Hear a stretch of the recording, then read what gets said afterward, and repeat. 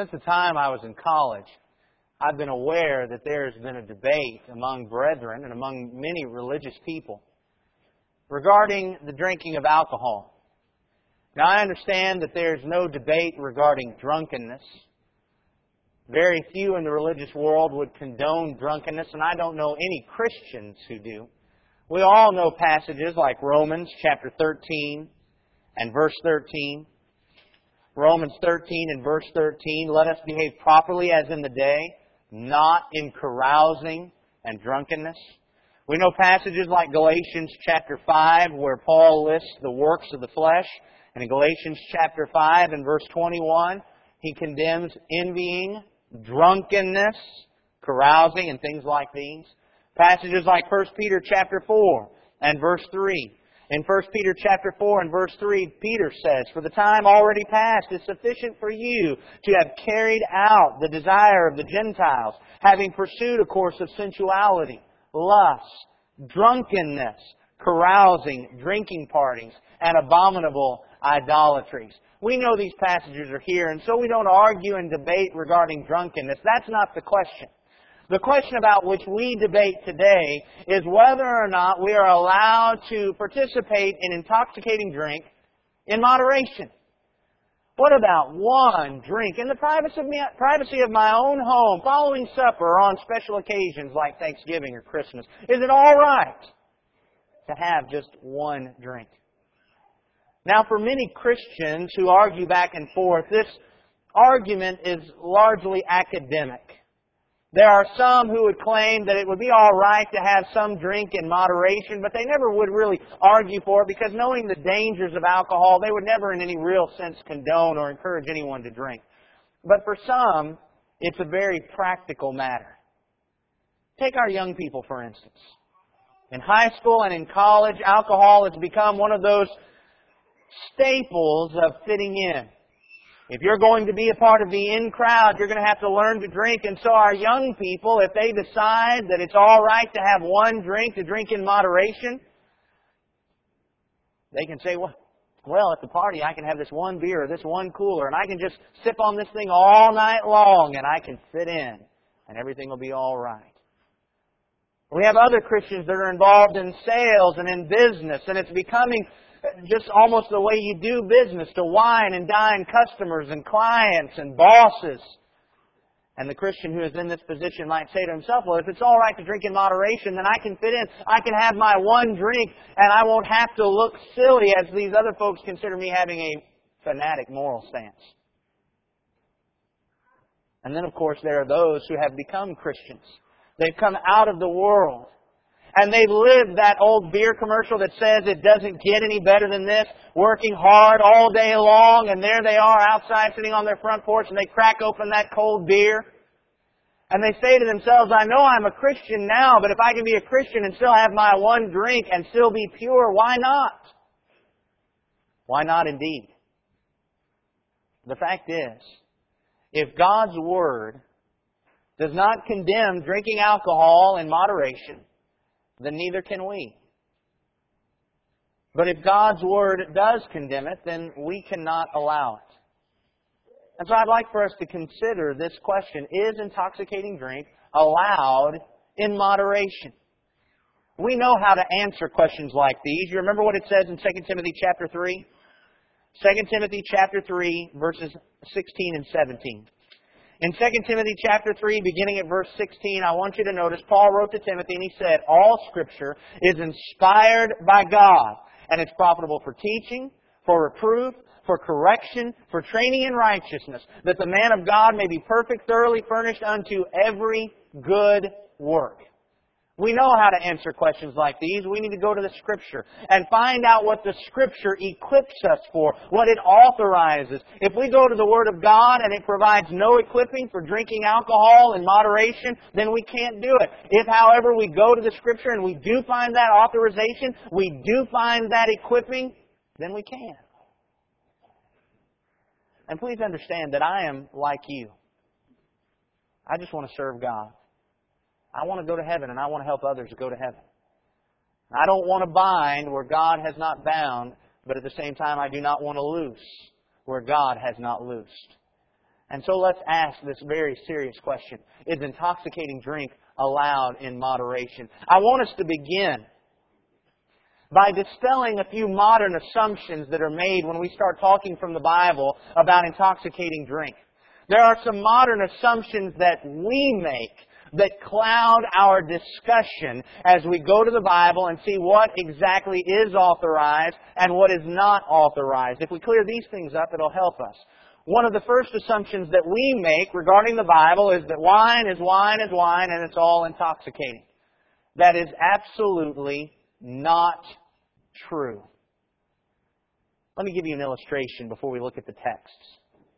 If I were to come up to you and say, listen, I don't have much time, but I'm going to get together tonight and I need some cider. Can you go get some for me at the store? Now you know me, right? And you know that as a Christian, I'm going to avoid alcohol and I'm not going to go to any of these parties that have, these drinking parties that were condemned in 1 Peter chapter 4 and verse 3. So when you go to the store, what are you going to buy?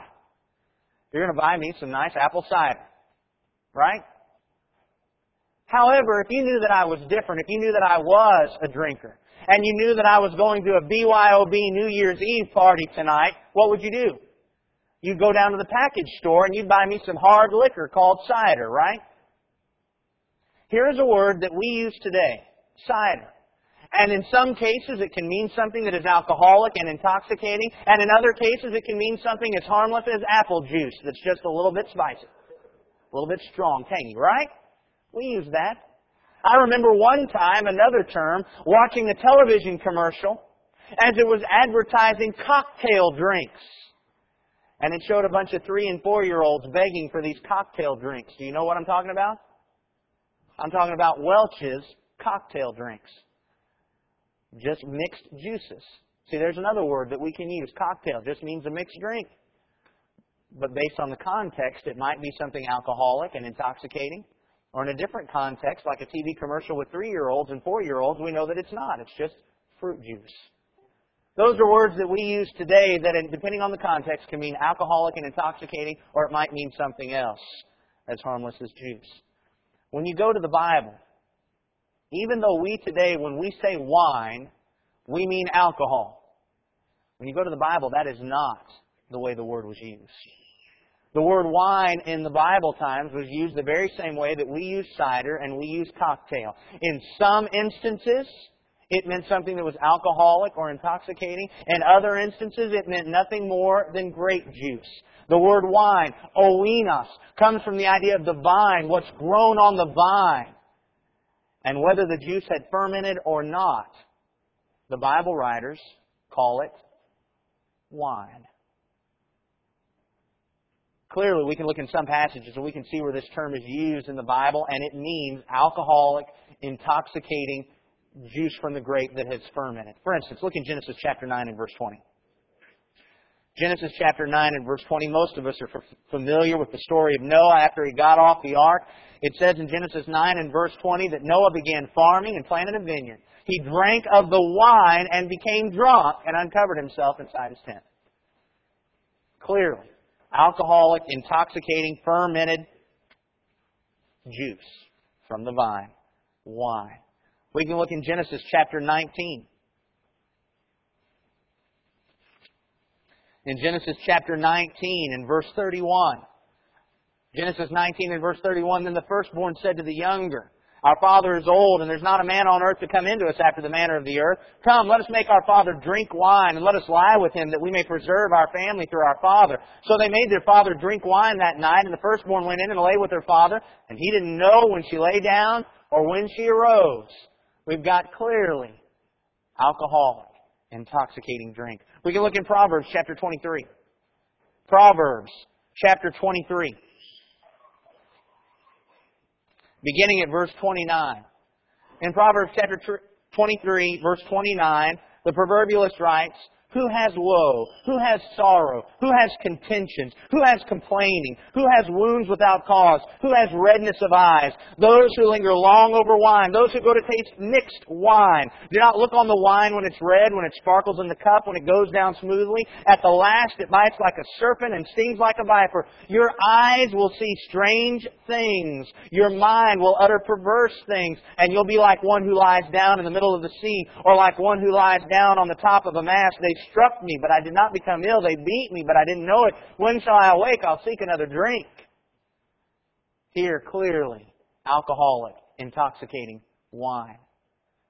But let's look at some other passages. Some passages where the word wine is used, and it most clearly cannot be alcoholic, intoxicating wine. For instance, look in Isaiah chapter 16 and verse 10. If you look in Isaiah chapter 16 and verse 10, we'll find in the book of the prophet it says, gladness and joy, Isaiah 16:10, gladness and joy are taken away from the fruitful field. In the vineyards also there will be no cries of joy or jubilant shouting. No treader treads out wine in the presses, for I have made the shouting to cease. Now if you know about how the whole fermentation process works, when they're treading that stuff out of the grapes, what is it? It's grape juice. It hasn't fermented yet. It can't possibly have fermented yet. And yet here in Isaiah chapter 16 and verse 10, he talks about them treading the wine out in the presses. There's not alcoholic, intoxicating wine in those wine presses. There's grape juice. It takes some time for it to ferment. You can look in Jeremiah chapter 40. In Jeremiah chapter 40,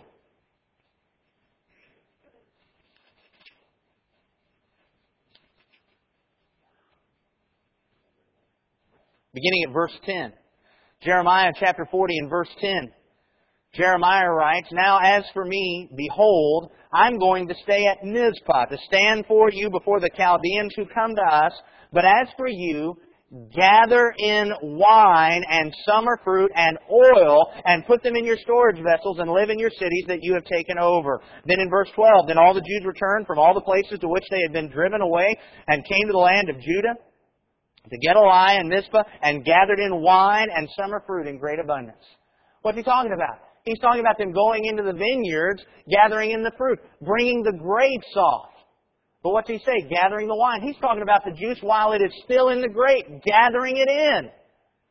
It's still in the grape. It can't possibly have become fermented or alcoholic, intoxicating wine. And yet he uses the term wine. What are we learning from this?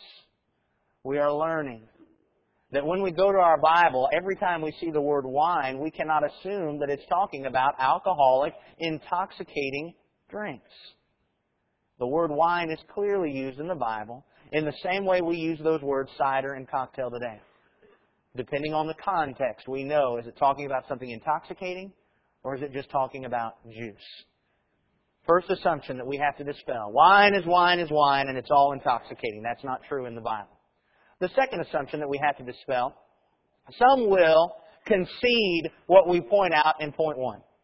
And they'll say, okay, certainly, yes, there are passages in the Bible where the word wine is used, and it does not mean alcoholic, intoxicating wine. But the ancients had no way, and they had no knowledge about how to keep the juice from fermenting. And so sure, if we're talking about wine that's in the grape or that's just been treaded out, that's just grape juice. But if it's been around for a couple of days, it must be alcoholic and intoxicating because they couldn't stop it from fermenting.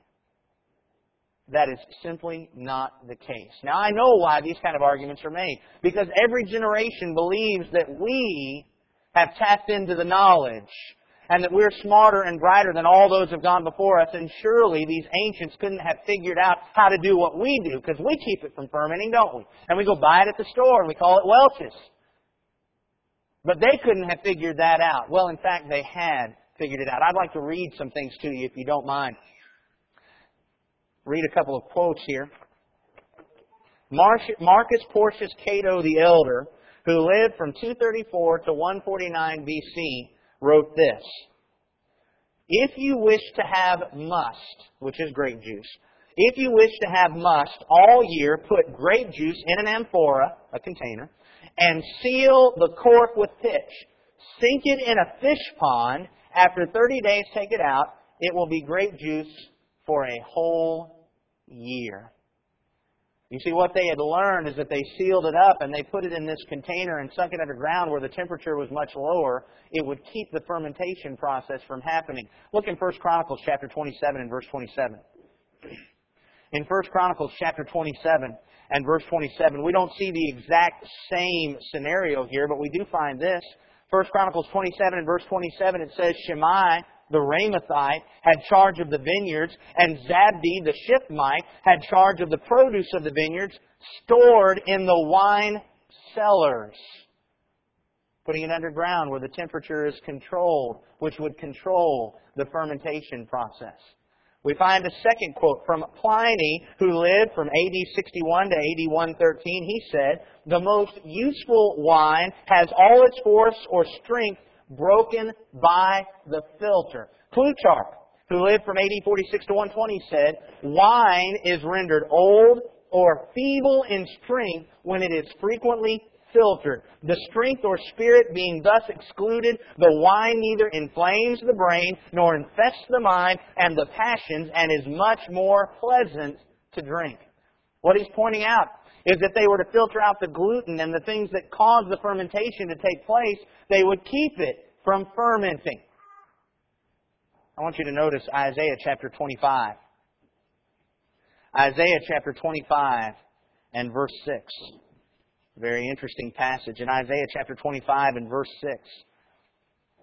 It says, Isaiah 25:6, the Lord of hosts will prepare a lavish banquet for all peoples on this mountain, a banquet of aged wine, choice pieces with marrow, and refined aged wine. Now here today we hear, aged wine, that means old and alcoholic. It's had a long time to ferment. It's just gotten stronger and stronger and stronger. However, that word for refined translates the Hebrew word zakak, or however you would pronounce that in Hebrew, and it means filtered wine.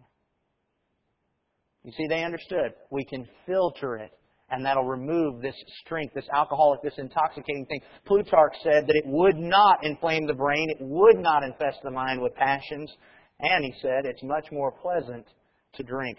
Finally, have you ever heard of someone who would adamantly say that you can't drink alcohol, but they'll use it in their cooking? Anybody ever heard of anybody doing that? Okay, I'm assuming you have. Nobody's... Okay, I see a couple of little nods. Okay, all right. Why?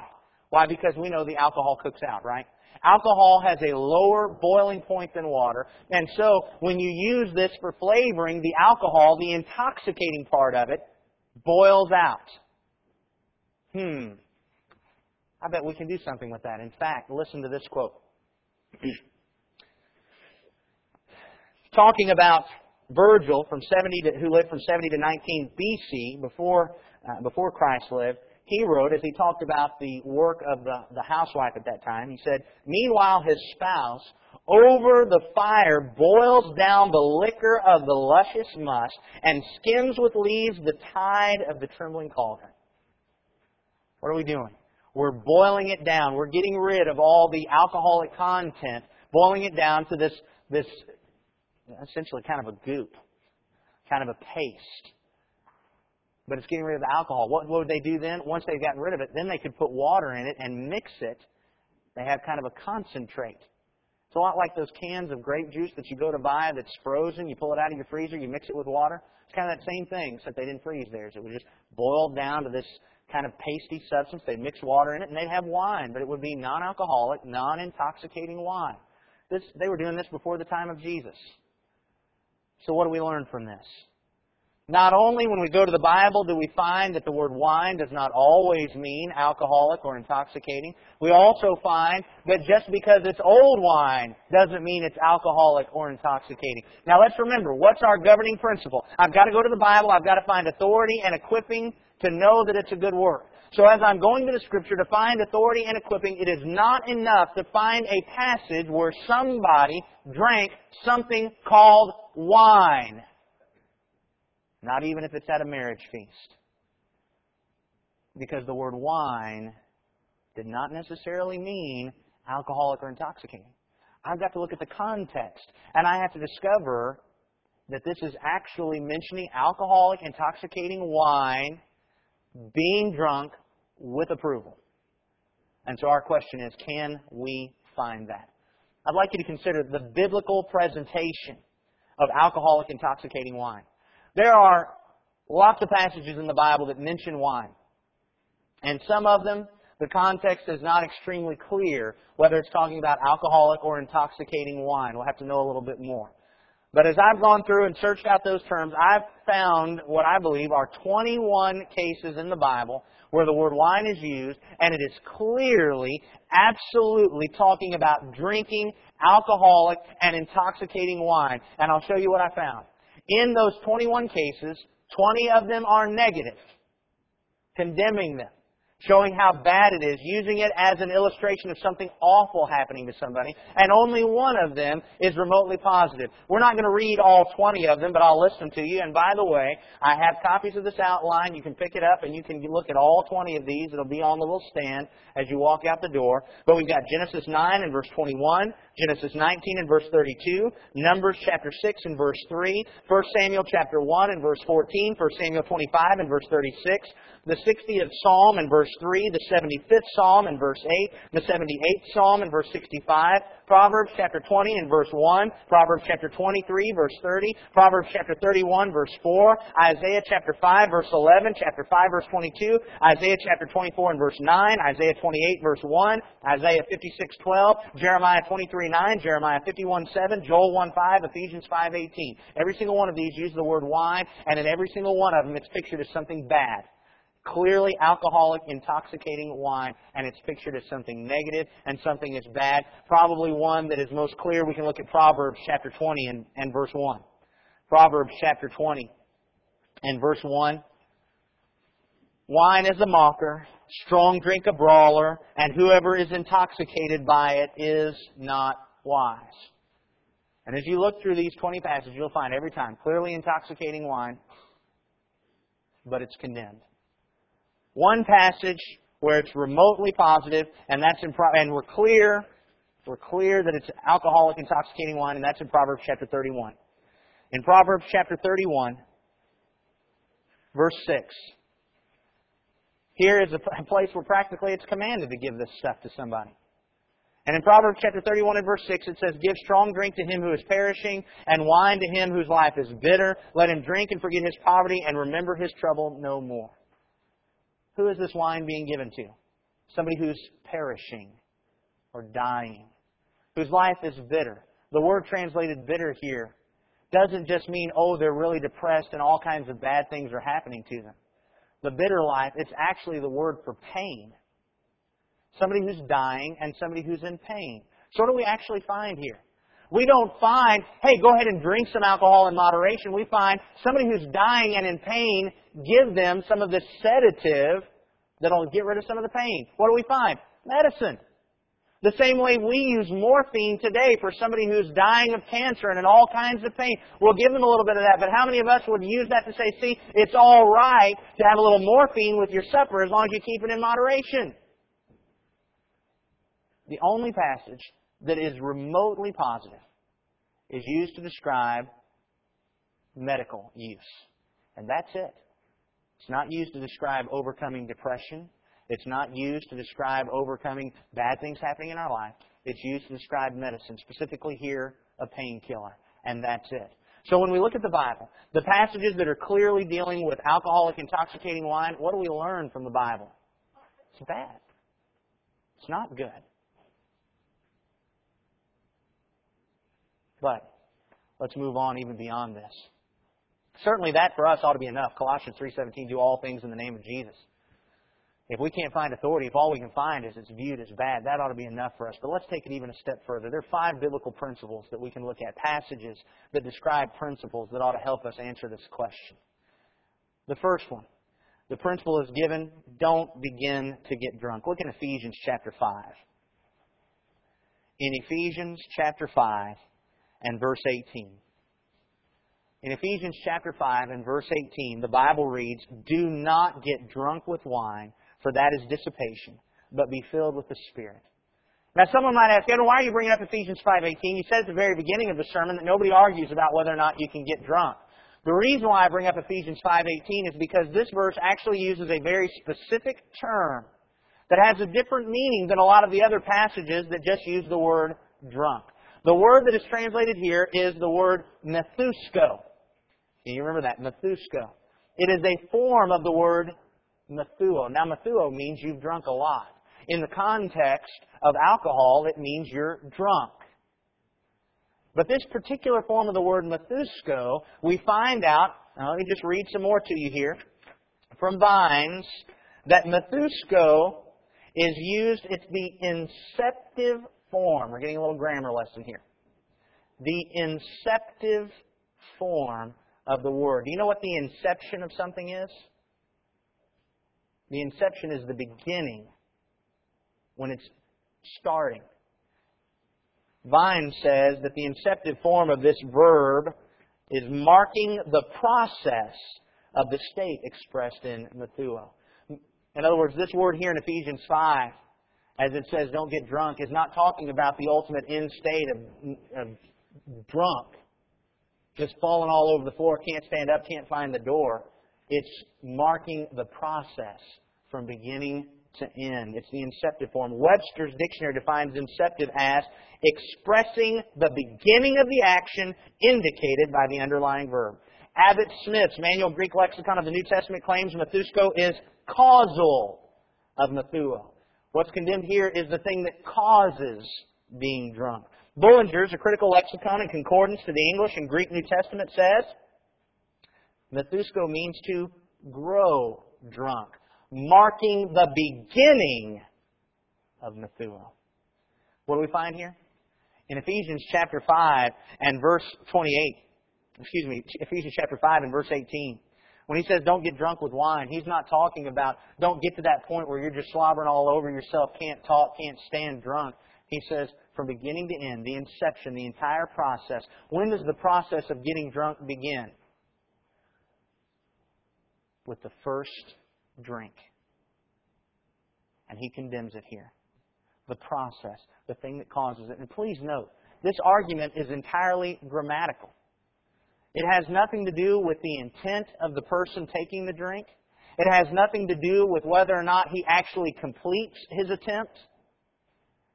It has everything to do with don't even start the process by which this is caused. Why? He says because that leads to dissipation. It leads to riot. It leads to rebellion. It leads to you not knowing how to serve God. In this context, Ephesians 5:18, he says, don't get drunk with the wine, for that's dissipation, but be filled with the Spirit. What's his point? He says, the moment you start to drink that alcoholic, intoxicating stuff, as you become filled with that, to the degree that you're filled with that, you're not filled with the Spirit. What's it mean to be filled with the Spirit? Being filled with the Spirit means knowing His Word and living by it. He said the problem with starting this process is it leads to riot. It leads to rebellion. It leads to not being able to know and understand and follow the Word and will of God. To the extent that you're putting that stuff in your body, you are no longer being governed by the will and Word of God. And of course, that's exactly what happens when you start drinking intoxicants, because they ruin your ability to judge. The second principle is that we are commanded to be completely sober. Look in 1 Thessalonians chapter 5. In 1 Thessalonians chapter 5. 1 Thessalonians chapter 5, verse 6, he says, so then, let us not sleep as others do, but let us be alert and sober. This word is used several times in the Scripture. According to Vines, it translates the Greek word nepho.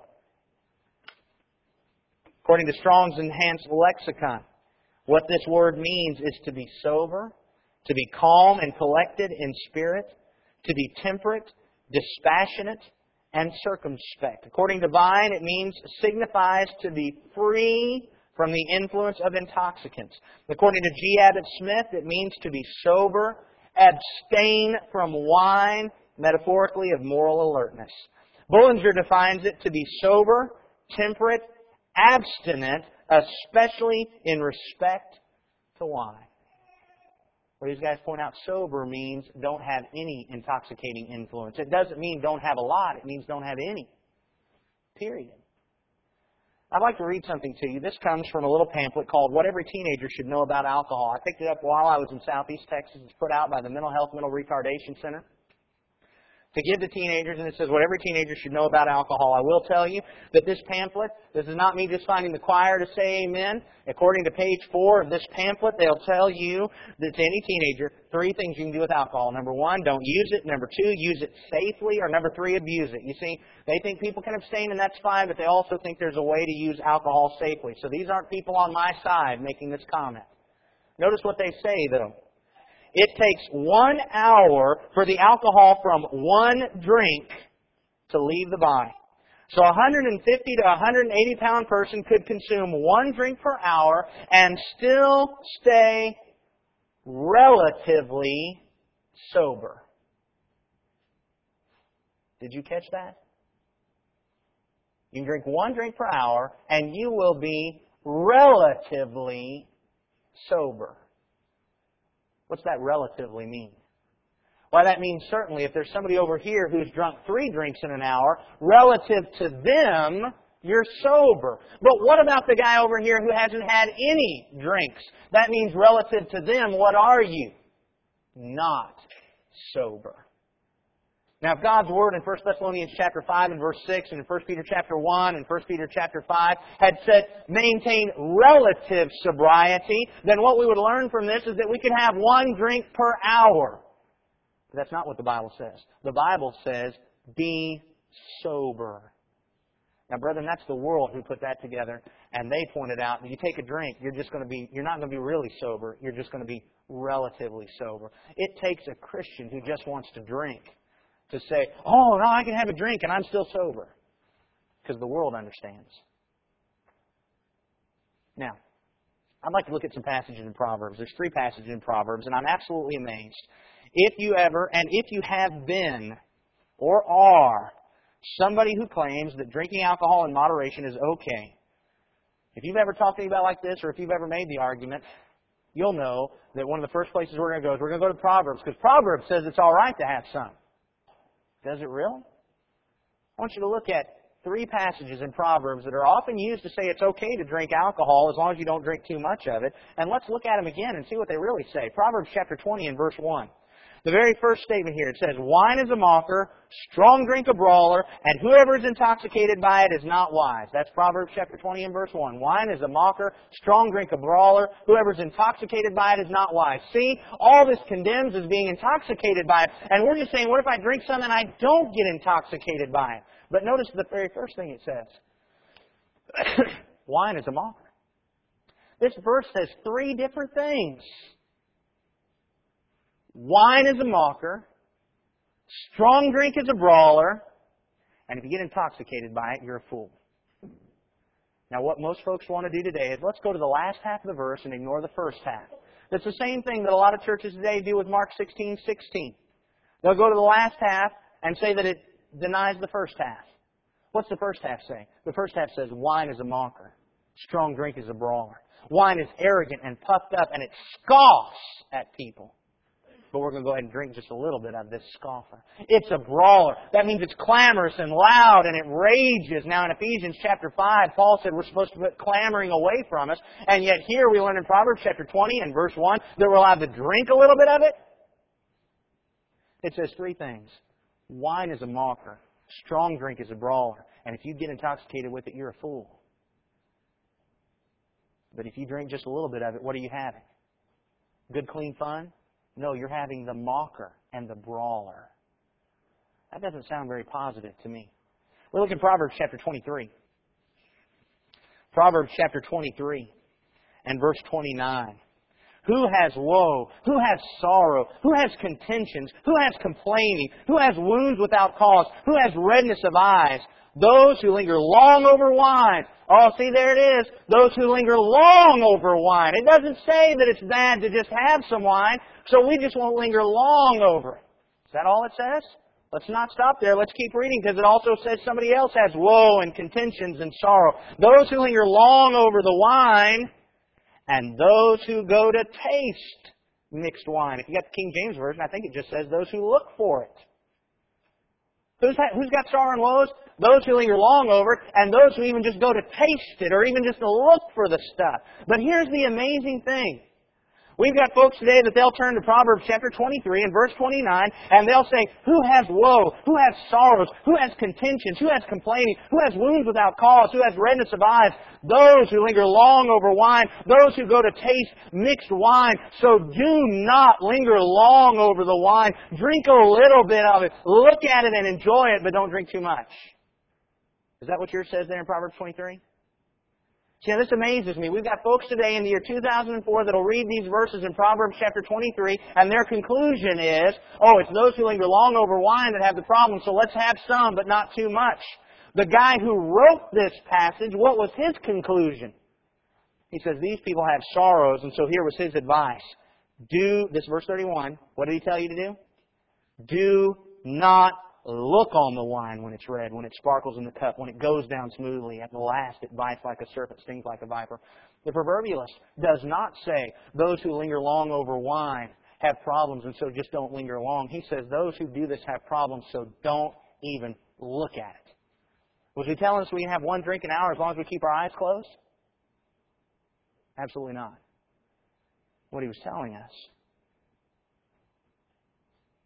was this stuff causes problems.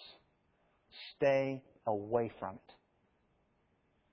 How do we get from that? That I'm allowed to have a little, when he said, don't even look at it. Final passage, Proverbs 31. Just before that passage that we read earlier, where it talked about who to give it to, the one who's dying and in pain, medical purpose, it has in Proverbs chapter 31 and verse 4. It is not for kings, O Lemuel, it is not for kings to drink wine or for rulers to desire strong drink, for they'll drink and forget what is decreed and pervert the rights of all the afflicted. He says it's not for kings to drink this stuff. Why? Because to the extent that they drink it, they'll forget the law and they won't use that to govern themselves and to govern their people. Hey, that sounds familiar. Doesn't that sound like Ephesians 5:18 that we read just a minute ago? The more we drink, the less we'll be able to control ourselves and the less we'll be guided by God's law. Let's not forget, brethren, that when we look at these people, the one who is the king versus the one whose lives are dying, we are kings. 1 Peter chapter 2. In 1 Peter chapter 2 and verse 9, you are a chosen race, a royal priesthood. We're kings. And Proverbs says it is not for us to drink wine or drink strong drink. Why? Because we'll drink it and forget the law. And that is exactly what happens. Let me read one more thing to you here. This is a quote that came out of Listen magazine. I got it from a booklet called Sipping Saints. It quotes a chart taken from Listen magazine. Now, we all know, I believe in every state in the Union, 0.10 blood alcohol content is considered legally drunk. I think here in Tennessee it's 0.08 now. But I think every state it's at least 0.10 is legally drunk. You'll be arrested if you're caught drinking and driving at that point. For a man who weighs 220 pounds, it will take on average 5 12-ounce cans of beer to become legally drunk, to hit that 0.10 state. However, at 0.01, at 1/10 of that blood alcohol content, the alcohol in that beer already has affected the frontal lobe, which causes these things. You ready for this? Removal of inhibitions, loss of self-control, weakening of willpower, feeling of well-being, false confidence, impaired judgment, loquaciousness. Now, if you're like me, I had to look that word up. Loquaciousness means to talk a lot. I know some loquacious people who don't have to drink to get that way. That talking a lot is not necessarily bad. Depends on what kind of things you're saying. Dulling of attention. Now that's amazing. At 0.01, we've removed inhibitions. We need inhibitions because those keep us within the Word of God. We've lost our self-control. We're beginning that process. We are supposed to control ourselves. You remember what it says in 2 Peter chapter 1? Add your faith virtue, to virtue knowledge, to your knowledge self-control. Feelings of well-being, weakening of willpower, Somebody who wants us to commit more sin, we're starting the process. You know how many 12-ounce cans of beer it takes to get a 220-pound man to 0.01 blood alcohol content? Half of a can of beer. Half. Perhaps when we consider that, we understand why Lemuel's mother said to him, don't drink it, because the moment you start drinking that stuff, it messes with your brain. And allow me to say to you, do not come out of this auditorium this morning and tell me, well, it may affect most people, but it doesn't affect me like that. Because you, if you drink that stuff, are the last person in the world that has any idea how it's affecting you. That's exactly what this stuff does. It weakens your judgment from the first drink. And so don't tell me it's not affecting you, because you're the last person to know if it is.